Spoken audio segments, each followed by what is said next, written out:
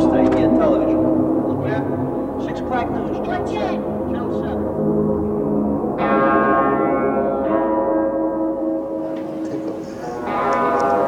God even knows when a single hair moves on your head. And you taught me that.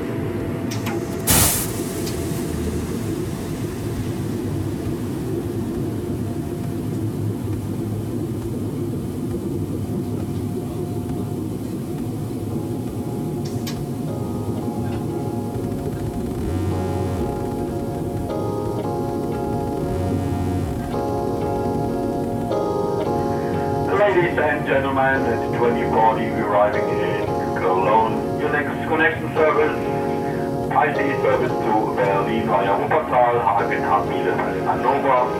Time of departure 2049 from platform 1. I would like to say goodbye to all passengers who are leaving us. Thank you for traveling. I hope you stay and goodbye.